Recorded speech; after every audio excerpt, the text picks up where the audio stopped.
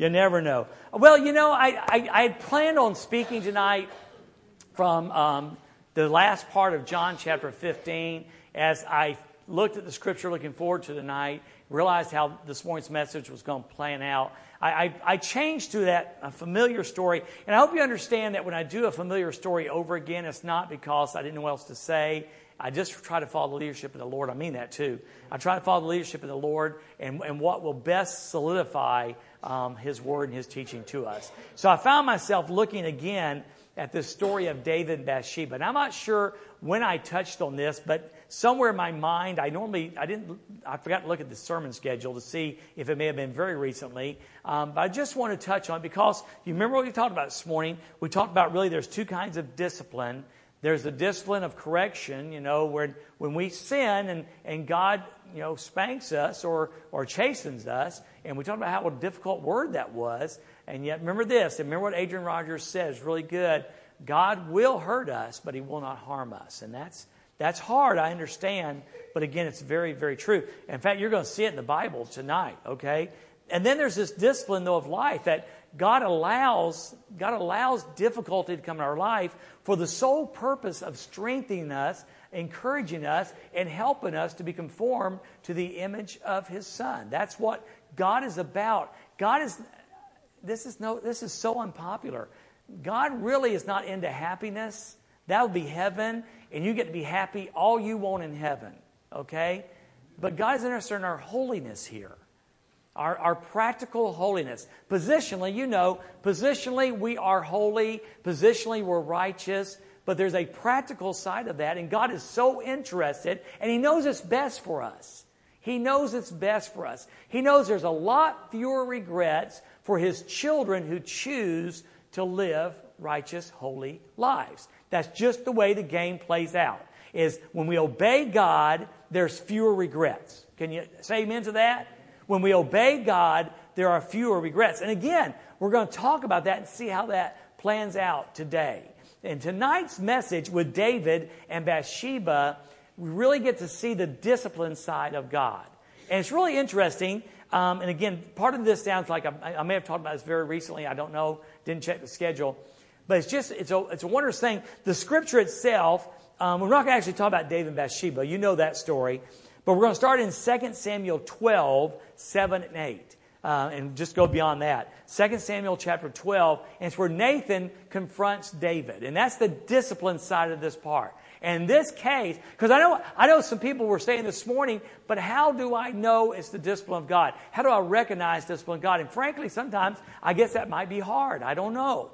Sometimes it might be difficult. But in this case, you could see some things we can watch out for in our lives when we're thinking God might be disciplining us. I personally believe this. I believe that God doesn't leave us in the dark. And I believe that when I sin, one, I recognize that sin. And if I'm not wise enough, here you go, this is good. I'm fixing to say something good, okay? I think God lets me know when I sin through the Holy Spirit. And then I think God convicts me of that sin, okay? And then, here's the part that sounds pretty wise. After that, if I choose not to turn from that sin, you need to just be on the lookout for unusual activity in your life because it's probably God correcting you. Can I say it again? I think God, through the God teaches me to recognize sin through His Word. The Holy Spirit will convict me of that sin. And if I don't choose to turn from that sin, now can it be adultery? Go ahead, it's okay, say yes. Yeah. Can it be anger, bitterness, jealousy, pride, unforgiveness, a haughty spirit? All those things. So when the Holy Spirit says, that was a little bit haughty of you, that was a little prideful of you, if I don't turn from that sin, and that doesn't mean telling God I'm sorry, it means telling God I'm sorry enough to quit.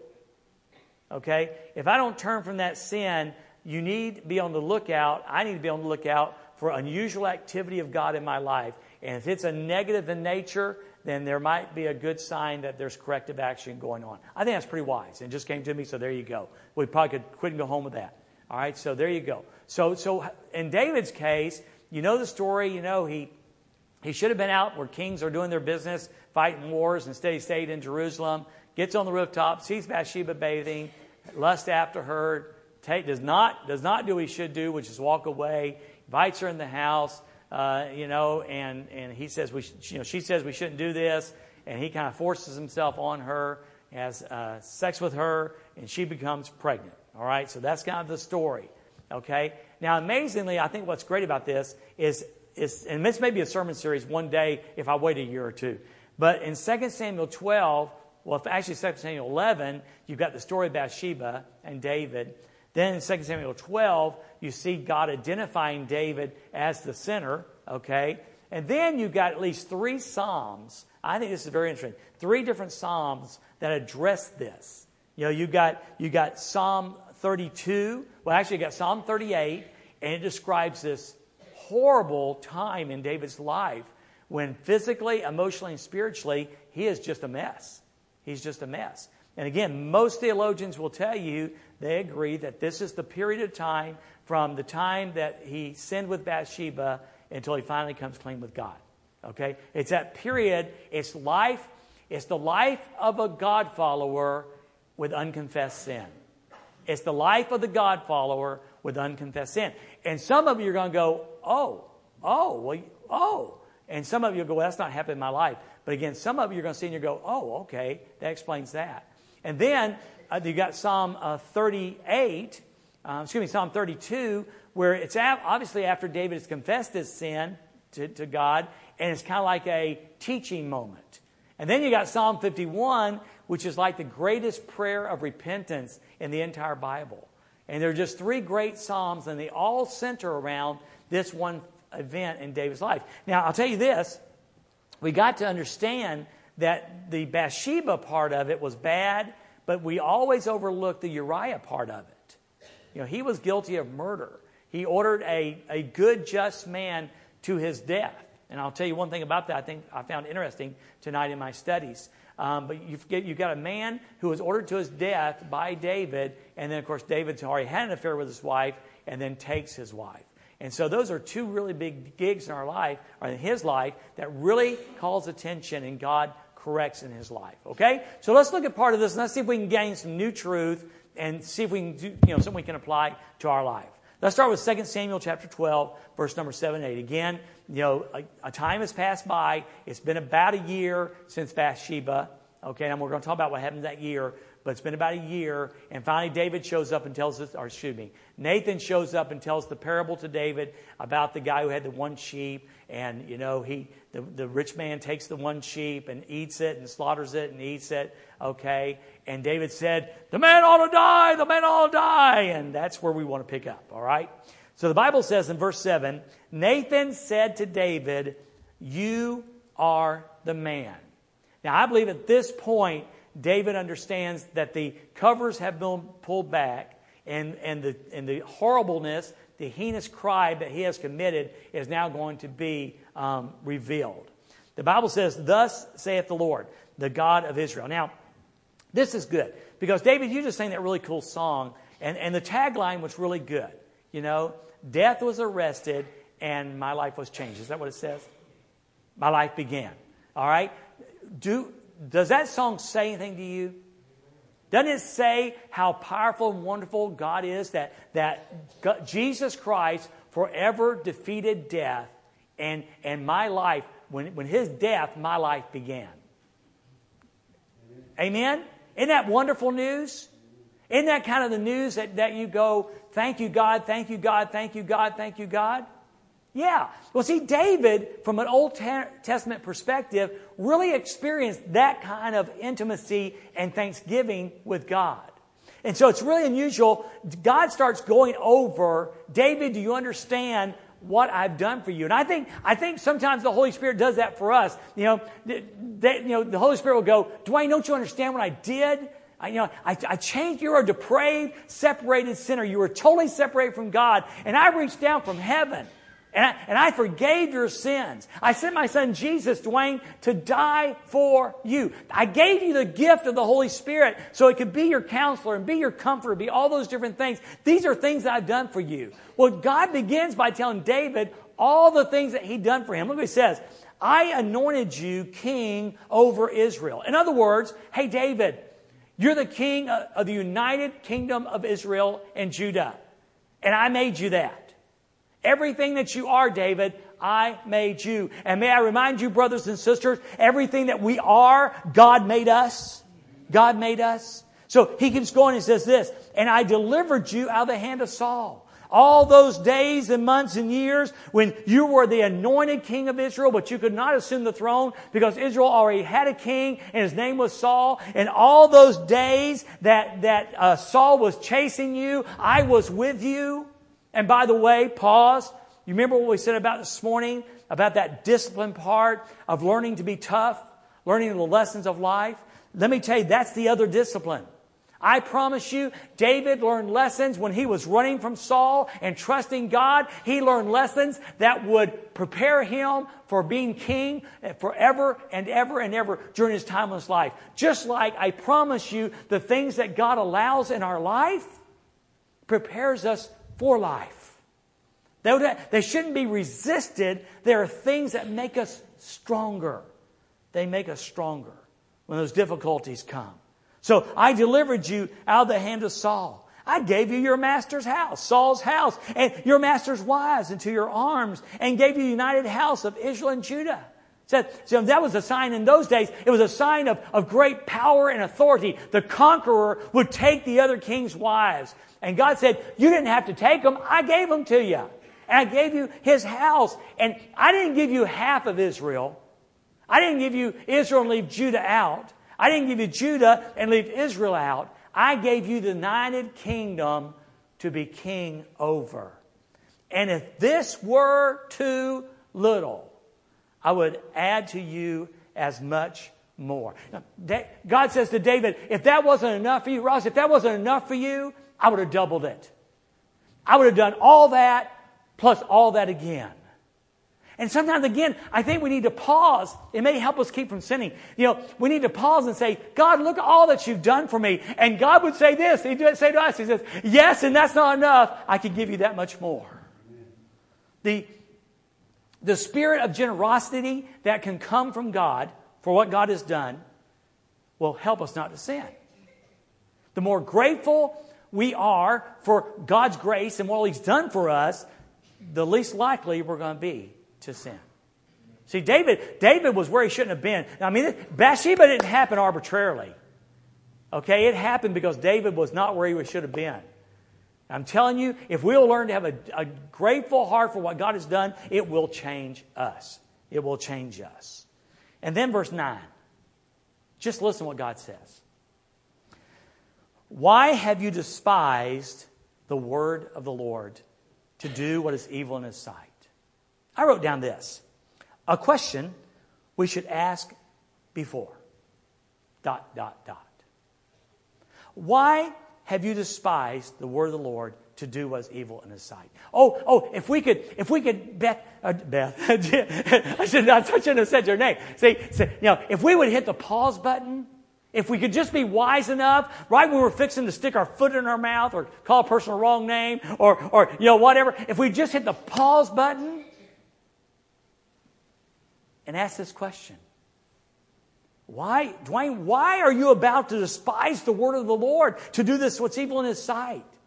Carrie, why are you fixing to despise the word of the Lord and do what's evil in His sight? If we would just pause and understand the ramifications that we're about to, I love this word, about to despise the word of the Lord and do what's evil in His sight. Oh, I bet David would say, if only I would have asked that question before Bathsheba, I probably wouldn't have done Bathsheba. Well, guess what? An ounce of prevention is worth a pound of cure. So tonight we had the opportunity to say, okay, God, teach me this. Bury this in my heart. Stick this in my heart, God. Teach me to ask important questions before I choose to sin. And learn to mash the pause button. Wasn't a DVR a great invention? Dwayne, come to supper. Pause. And come back and pick it up. Wouldn't it be great if there's a spiritual pause button where we could pause and say, now, do I really want to do this? Is this really what I want to say? Is this really going to be helpful? Is this going to be harmful? How many regrets are attached to what I'm fixing to do? And you know what? It would totally just virtually eliminate those willful sins in our lives. Would you say amen to that? Amen. Learn to have such a communication with the Holy Spirit that when He speaks to your heart, we listen and hit the pause button. You have, and he starts laying it down, you have struck down Uriah the Hittite with the sword and have taken his wife to be your wife. Now here's the interesting part. And have killed him with the sword of the Ammonites. Now let me tell you what's interesting about that. If you remember the story of Bathsheba, okay, when David was in Jerusalem and the king Joab was out in the field defeating the enemy, he sends back and says, hey, you need to come out here and claim glory for this, because if you don't hurry up and claim glory for it, I'm going to get glory for it.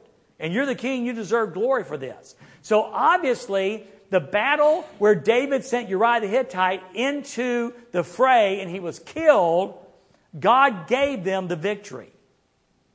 You follow me? So David used the Amorites, who God had placed in his hand for victory, and used it for the death of a man. How often do we take what God gives us as victory and use it for a wrong purpose? Whether it be pride, arrogance, our own good. Does that make sense? Something worth thinking about, isn't it? So God says, I gave you the Ammonites. I gave them to you, and you used them for evil. You used my victory for evil. Now, therefore, he says, the sword will never depart from your house, because you have despised me. Can I read it again? Now, therefore, the sword shall never depart from your house, because you have despised me. Now, I don't know if you can build a whole doctrine on this or not, but it sure sounds like God is saying, David, when you willfully sinned in this way, you are showing not your love for me, but your despisement of me. Is there anybody here who wants to despise the one who died for us? Is there someone who will raise their hand and say, I want to despise the God who said, I love you? If we just hit the pause button and understand the ramifications and how grievous these things are to God. And you've taken the wife of Uriah the Hittite to be your wife. Now, verse 11.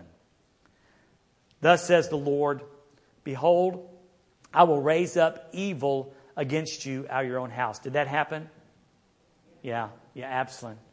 Actually, there was another small rebellion, but Absalom was the big one.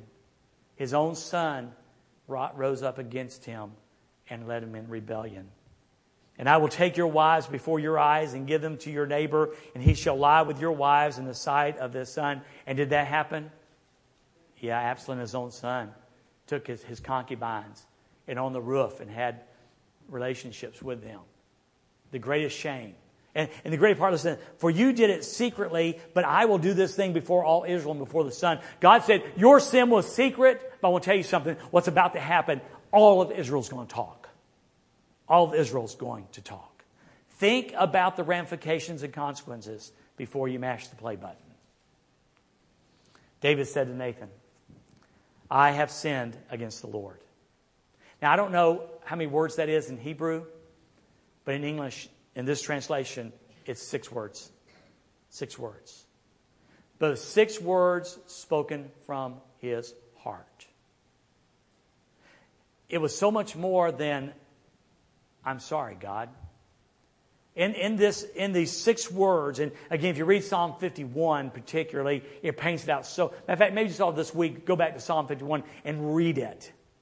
But in these 6 words, you see confession and you see repentance. You see confession and you see repentance. I have sinned against the Lord. And Nathan said to David, the Lord also has put away your sin, because there was confession and repentance. You shall not die. Why?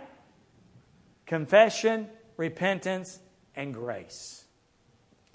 God loves to minister grace and mercy when we're willing to confess our sin and turn from our sin. Confess our sin and turn from our sin. We're so good at telling God, sorry. But we're really not good at telling God, I'm sorry, and God, my heart is broken over this, and my intention is to never do that again. to never do that again.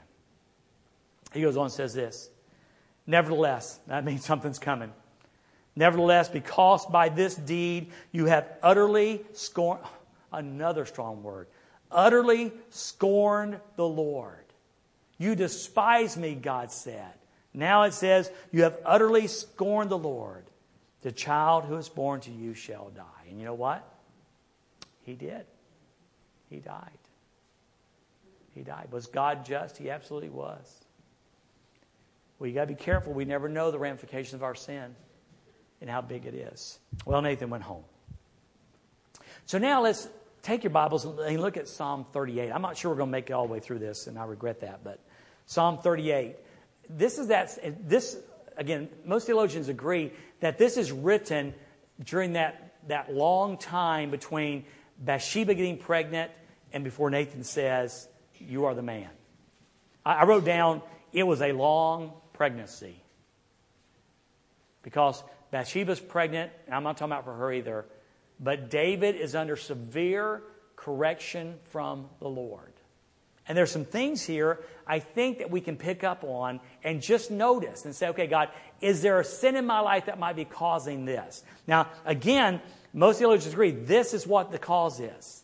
I mean, there is the possibility of leprosy here. Some theologians say that they're pretty sure David may have had leprosy. Certainly, there's a possibility of some kind of a I'm trying to be coarse, sexually transmitted disease. The wording of this is not metaphorical. It's not a picture being painted. It is real. And you'll see what I'm talking about. If you don't remember it, you'll see what I'm talking about. He starts out. Now remember, this is being spoken sometime during that period. O Lord, do not rebuke me in your wrath, nor chasten me in your hot displeasure. That sounds like a really good beginning. Don't y'all agree with it? We don't know when this was spoken, but sometime in that period. And yet we don't see deliverance right away. What's the deal? I think David was sorry, but he's not sorry enough to quit. I think David doesn't like the conviction of God, but I don't think he's ready yet. Because remember, this is before Nathan saying, you are the man. It's that 9-month period between I'm pregnant and the baby being born and Nathan coming and saying, you are the man. So I think he's sorry, but he's just not sorry enough. He says, and this is the part I remember saying not too long ago, for your arrows, and I said these words, whose arrow? Whose? God's. If you'll notice, the word your, in my translation, is capitalized. For your arrows pierce me deeply, and your hand presses me down. David is saying, what I'm going through right now feels like arrows piercing my heart and a pressure pushing me down. Now, I don't know if you can identify with arrows piercing your heart, but you might be able to identify with, there was a time in my life I just felt like pressure was on me. It may have been correction. And then listen to these words. Verse 3, there's no soundness in my flesh because of your anger. Because of what? Your anger. How about that? Nor any health in my bones. Because of what? My sin. David says, I understand I'm going through this, and that there's an anger there because of, there's no sounds in my flesh because your anger, and it's caused by my sin. It's caused by my sin. Listen to this. For my iniquities have gone over my head. Like a heavy burden, they are too heavy for me. He's drowning in guilt and shame. Remember, this is before Nathan says, you are the man, and God, I've sinned against you. He describes his life as drowning in guilt. Have you ever felt like you've been has there ever been enough sin in your life where you just feel like you're drowning in guilt? You can identify with this. And I put it on my nose, let's go back to this morning. How do you know when there's correction possibly going on in your life? I would say when you feel like the guilt is like a sea and it's drowning you, there's a reason that guilt might be there. Now, if you're like me, I feel guilty for the people starving in China, But there's probably a reason for that guilt. You need to say, God, is there something going on? God, is there something going on that you and I need to talk about? Because sometimes Satan will play with your brain and give you false guilt too. For my iniquities have gone over my head like a heavy burden. They're too heavy for me. But listen to this. Listen to this. My wounds are foul and festering because of my foolishness. What a great word. David is wise enough to call sin foolishness. We need to be wise enough to call sin foolishness. Because it is. Because it is. I am troubled. I am bowed down greatly. I go mourning all the day long. Now this is the dude who's famous for being a great singer, for writing the beautiful songs of Psalms. And you want to hear the crazy part? There was something David thought he couldn't live without. It was a woman named Bathsheba. He could have had concubines and wives. As king, he could have had anything he wanted, but he had to have another man's wife. And when he got her, listen to his life. I'll read it again. I am troubled. I am bowed down like someone carrying a great weight. I go mourning all the day long. When he got what he couldn't live without, his life was horrible. Does that ring a bell with anybody? How often we wanted something, we just had to have it, and the results were horrible. And it just goes on. My loins are full of inflammation. There's no soundness in my flesh. I am feeble. I'm severely broken. And I groan because of the turmoil of my heart. And this is that life of unconfessed sin. Now listen to me. I'm not saying you'll go through all of this, but if your life is kind of like one of moaning and groaning and mourning all day long, I'm bowed down. For goodness sake, don't attribute it to your personality. It might be something going on. There might be something going on. I know Judy asked me one time, and it wasn't, matter of fact, every once in a while I just get one of these spirits about me, and I get kind of like grumpy. And she'll say, why are you so angry? And I figured out, you know what? It probably means there's something going on with me and God that we got to talk about. So don't blow this off as a David experience. When these things come into our lives, be wise enough to say, God, is there something we need to talk about? Verse 9. All my desires before you. You know what I want, Lord. And my sighing is not hidden from you. My heart pants and my strength fails me. As for the light of my eyes, it's gone. There's no joy.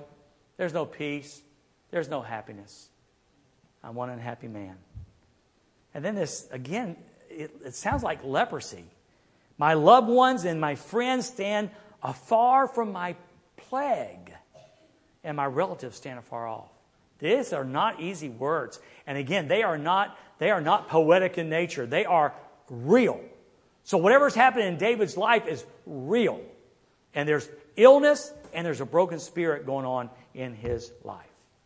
And then real quick, if you'll give me about 3 or 4 minutes here, we'll hit Psalm 32. Now in Psalm 32, it's after David said, Nathan said, you are the man. And he said, I have sinned against the Lord. After that, he writes Psalm 32. Listen to the difference. Listen to the difference. Same man. Same man. Blessed is he whose transgression is forgiven. He knew about that. Whose sin is covered. He knew about that. Blessed is the man to whom the Lord does not impute iniquity, does not charge iniquity to him, and whose spirit there is no deceit. Now, am I the only one that looks like there's a night and day difference? Do you know anything? Is there a night and day difference here? You know what made the difference? Confession and repentance. Confession and repentance. That is such a lost thing in our gospel today. We've lost that, and I think a lot of us are kind of miserable because we forgot how to come back into fellowship with God. He goes on and says, when I kept silent. Remember that time? That was Psalm 38. When I kept silent, my bones grew old. He remembers it very well. Through my groanings all day long. He remembers that too. For day and night your hand was heavy upon me. He said, I remember that too. And my vitality, the light of my eyes, well, it was turned to the drought of summer. What do you think of that, Salah? What do you think of that? And so here's what he says. Let me tell you what I did. He goes, I acknowledged my sin. 6 words. Lord, I have sinned against you. I acknowledge my sin to you, and my iniquity is not hidden. I said, I will confess, I will repent of my transgressions to the Lord. And guess what God did? Yeah, He sure did. He should. And let me tell you what Satan will tell you. Satan will tell you God won't. Satan's going to tell you two. Let me tell you what Satan's going to tell you. Satan's going to tell you 2 things. One, he's going to tell you that God won't forgive you, that He's a harsh, mean master who despises you, and He will not forgive you. And He also makes sure you understand that if somehow words should get out that you've done something that God corrected you on, that they'll kick you out of the church. Because they think church is a country club and not a hospital for sinners. And people believe that. How many times I've heard people go, I can't go to church. I've done this. I've done that. Dude, you're in the right place. This is a house of rescue. This is a house of redemption. This is a house of salvation. Welcome home. We'll check you in and let Jesus heal your heart. Verse 8. This is God speaking. I think it's kind of cool. Like all of a sudden God starts talking. I will instruct you, God says, speaking to David, and teach you in the way you should go. He said, if you'll let me, I'll help you hit the pause button and I'll teach you. I want you to have victory over this, so I'll pause the button for you and teach you in the way you should go. I will guide you with my eye. And I think God would say, I'll guide you with my eye because guiding me with my eye is a lot better than guiding me with discipline and correction. God's desire. How many of you ever had the look? Did your mom and dad have a look? I know your wife has a look. Got the look. Well, God said, I'll guide. My desire is to guide you with my eye, and if you will, not my hand. I'd rather guide you with my eye and not my hand. And Dwight should love this verse. Do not be like the horse or like the mule, which have no understanding, which must be harnessed with bit and bridle, else they will not come near you. His preferred choice is to guide us with His eye, with His love. And if we'll respond to that, that's as far as He ever needs to go. David, wise David, a man for God's own heart, did not respond. And God had to take a whole different route. Well, in summary now David's talking again. In summary, many sorrows shall be to the wicked. And he goes, I know because I was one. I had acted wickedly. Many sorrows shall be to the wicked, but he who trusts in the Lord, mercy shall surround him. David said, I can tell you about that because He showed mercy to me. Be glad in the Lord and rejoice, you righteous, and shout for joy, all you upright in heart. There is joy in confession and repentance and restoration. Amen? Isn't that a great story? It really is. One day maybe we'll do a whole series on it because I just think the Psalms just had a whole different perspective to it. And frankly, again, a lot of us go through difficult circumstances and we don't know what to do with those sometimes when they come. Well, let's bow our heads and pray, and Dave will lead us in a song. Well, Father, I sure thank You for the privilege of sharing this tonight. And help us to learn, Father. We talked this morning, God, about Hebrews chapter 12. Where there's such a great cloud of witnesses. And David was in that cloud. And he had things he could teach us. And he does that in Psalm 32 and 38 and 51. He wants to teach us so we don't have to walk down the same path. Now, Father, only You know our lives and our hearts. You may know what is hiding, what we're hiding. And Father, if there's anything that we need to talk about, help us to do that. Help us to understand that You're a good, good Father, a loving Father, who wants nothing more to return to full fellowship, to help us to grow, to help us to be stronger, to live in the victory, Jesus, in this new covenant, the victory that You won for us. So God, thank You for all of that and so much more. And help us to always be grateful. Help us to always be grateful for all that You've done for us. And Jesus, I pray this In your precious name, amen.